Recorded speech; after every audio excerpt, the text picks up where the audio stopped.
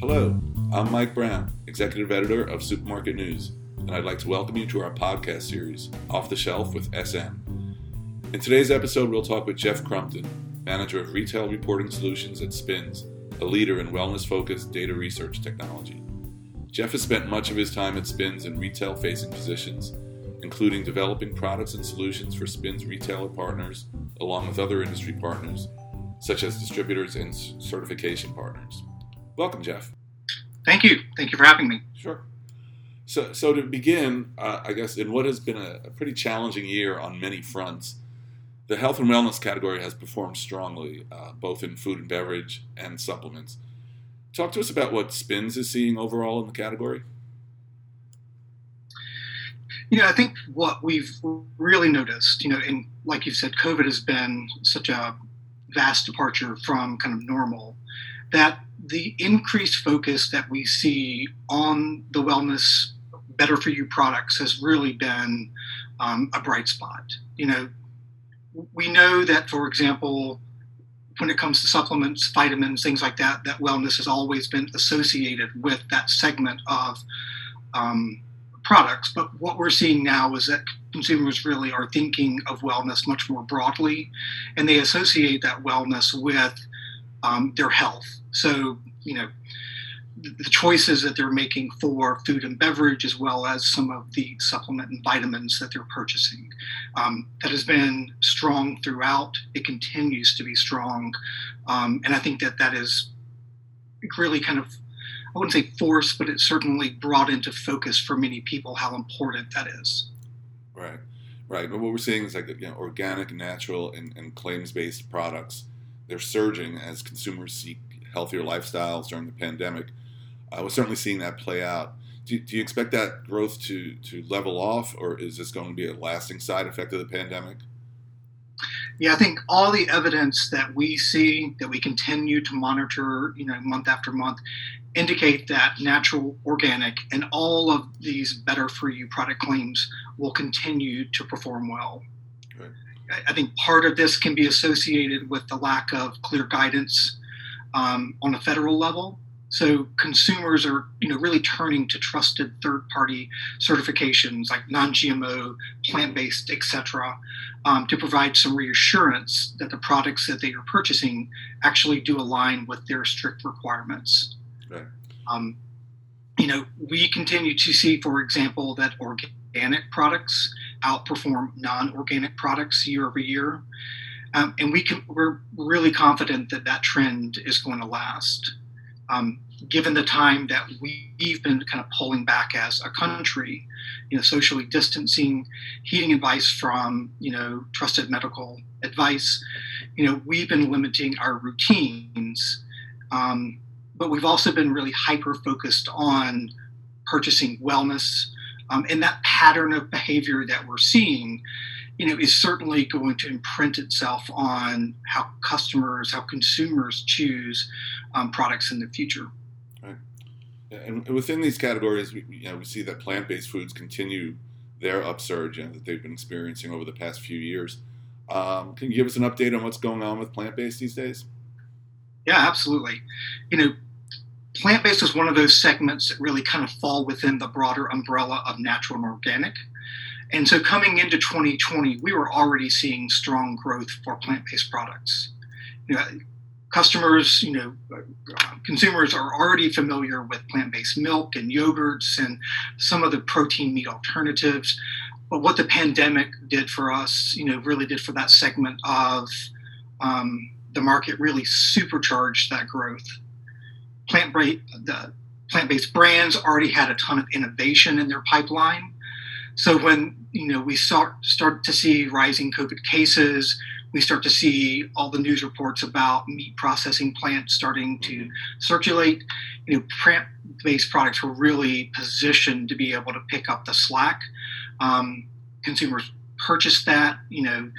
They really kind of flocked to it, and it really kind of taps into this idea of consumer sentiment that we've been seeing over the last couple of years, that a conscious consumerism is concerned about agricultural factory conditions, and general animal welfare concerns.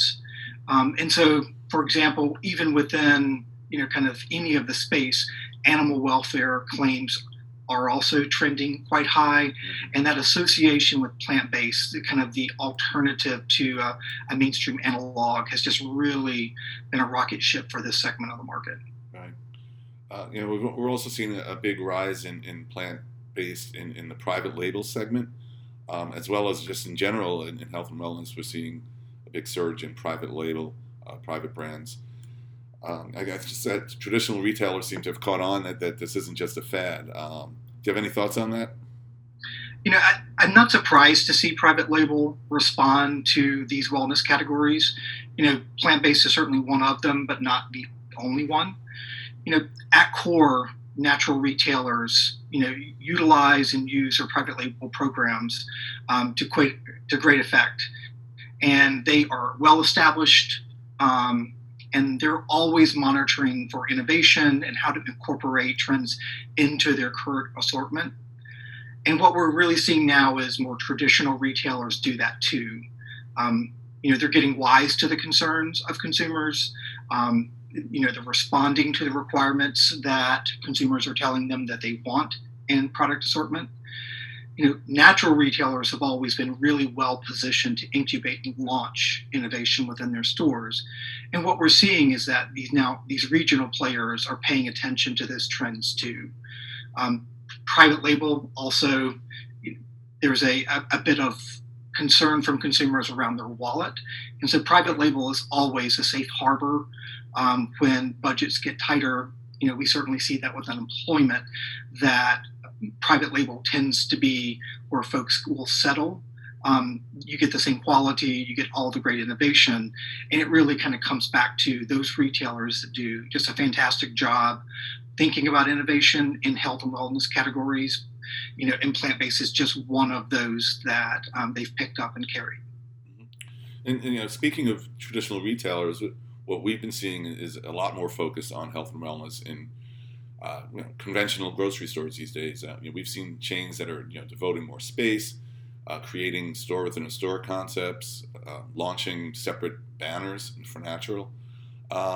Any thoughts on that, and any tips for maybe some traditional retailers looking to expand their health and wellness offering? Yeah, I would say that it's critical to understand who their customer is and what that customer is looking for. We know that different grocery stores have different demographics that shop their store. And so kind of adopting a one-size approach to their assortment isn't necessarily going to be the most impactful. So it's really, it needs to be tailored to their core customer. I think understanding the basics of what wellness looks like, not just in supplements, but across the entire store, is important. And then, retailers doing their due diligence to understand the underlying trends, that will be critical in planning and organizing the concept, whether it's devoting a segment of their store, cutting in products to their current sets, or really developing a new banner altogether. Mm-hmm. The other thing that we know is that, retailers' most important asset, their in-store associate, is a critical piece that they need to make sure that they have educated. Right. When customers come into store, they're looking for the associates to help them with these kind of health and wellness products. And that, frankly, customers have a great deal of trust built in their preferred retailers. So placing an item on the shelf that doesn't have a person that's knowledgeable to speak to the benefits just means that you have something gathering dust on the shelves. Mm-hmm. A knowledgeable associate is the key to executing your strategy successfully. Right. And that would be taking a page from natural retailers who have always done that. They've always been focused on the importance of their associates and their education on that. Absolutely. One of the things we've seen as the shopping behaviors have changed during COVID is a huge increase overall in sales in center store and the frozen aisle. But what's interesting is now we're seeing a lot more healthy natural foods in frozen, whereas the category used to be considered more of a quick fix, maybe less health focused products. Talk to us about what's going on in the frozen aisle with health and wellness. Yeah, you're right. Frozen sales are posting some of the highest year-over-year increases across all departments in the store. There have always been healthy and natural foods in the frozen section, and I think that many of the brands that have a strong presence in this space, can be associated back to kind of natural products. Again, really strong brands that do a really good job there. I think what has amplified the growth is really attributable to COVID. And while in the beginning we saw a spike in shelf-stable products like canned fruits and vegetables, soups, pastas, plant-based milks, as the pandemic moved on and cases continued to rise, consumers looked to maintain this stockpile, but they wanted to get fresher products. And frozen really allows to have a fresher than fresh, something that is, you can put in your freezer, you can pull out when you need it. It's not perishable. So you're kind of, you get more freshness than you do in the center store, but, you don't have to worry about, oh my gosh, my lettuce is going to run out in 5 days, or, the peas that I bought, or, if I don't use them within a week, they're going to go bad. This really gives a shift to shelf stable to frozen fruits and vegetables, for example. Plant-based meats we see as like the fastest growing segment within the frozen area. Meals and entrees, the common factor here is the ability kind of to stockpile, but also having this an ease of preparation. Mm-hmm. People being home 6 to 9 months in, everyone has to cook at home. They're not able to go to restaurants maybe as much as they would like to. Maybe that's because of budget issues, because of safety protocols. So products that are healthier but easier to cook have really a lot of appeal for people. It provides some variety for customers that are juggling, Zoom calls for work, their kids' classes, homeschooling that they're having to do, and competing with their partners in their home for, rapidly shrinking space. And so we see that great innovation in this space has a broader impact, and that the array of products that, that are there are something that customers can enjoy, and they're really discovering that as kind of a middle ground between truly fresh and kind of shelf stable that maybe they thought they had to get when they were bunkering down, but now they're trying to kind of figure out the middle place. Right. It is interesting to see too that fresh produce is still quite high year over year, and so it's this coexistence between these that seem to exist quite happily together. Folks are still reaching for those fresh products, but that frozen segment is really, if you're stockpiling and thinking about what happens if cases are going up or down, I've got some options there. Mm-hmm. Let's talk about some of the subsegments, sort of beyond the food category in health and wellness that Spins follows. CBD, which actually can be in the food category. This category was going great guns before the pandemic started. How are things looking in the CBD segment right now? Honestly, CBD is down overall. Yeah. We've started to see some near-term improvement, but I think this can be associated with the differences that we see with state laws around CBD, around hemp, and different approaches to laws. There's something on a federal level, for example. Some of this could be part of the financial pressure that consumers are under, with high employment rates still quite high. We do see other supplement products associated with sleep and stress performing well. So, that suggests some trading going on between CBD products that generally have a higher ring and some of the supplement products that may have a lower ring. I think that we're still seeing quite a bit of innovation with CBD, where it started in a lot of kind of the supplement space. It's really kind of gravitated into a lot of the food and beverage. We've looked at some beverage trends around CBD, and I think that we're still seeing quite a bit of innovation. So I think it's more adapting to kind of that high spike And I think coming out of COVID, we'll start to see this recover a little bit, but we're going to see it probably pop up in places that it wasn't before the pandemic hit us. Right. And another category that Spins has really been focused on this year has been the pet category. We see ourselves, consumers seeking healthier lifestyle choices for themselves, and that includes their pets now. Tell us about some of the trends you're seeing there. Yes. So, there's been tons of press about kind of the pet adoption boom. Yeah. And, folks that are either fostering or taking pets into their home because they're just there more often. And so obviously this has, had a lot of press, a ton of kind of growth in the category, for things like non-consumables, bedding, toys, wellness products, we see, crazy growth for those. And so this really is indicative of folks are at home, they're home with their pets, either new pets or existing pets. They're getting comfortable at home, so they're making their pets comfortable at home too, spending more time with them. And so it makes sense that, things like bedding and toys would start to kind of bump up. What we're seeing within the pet food and treat space is this kind of premiumization of pet food. So, same trends that we're seeing around better for you products and mainstream grocery are exactly what we're seeing in pet food. So they're looking for foods that have some functional ingredients in them. They look for foods that have ancient grains. And so these kind of correlations between pet food that have the same kind of stringent qualities that food that you and I eat is really a strong kind of story that we're seeing in the pet space. And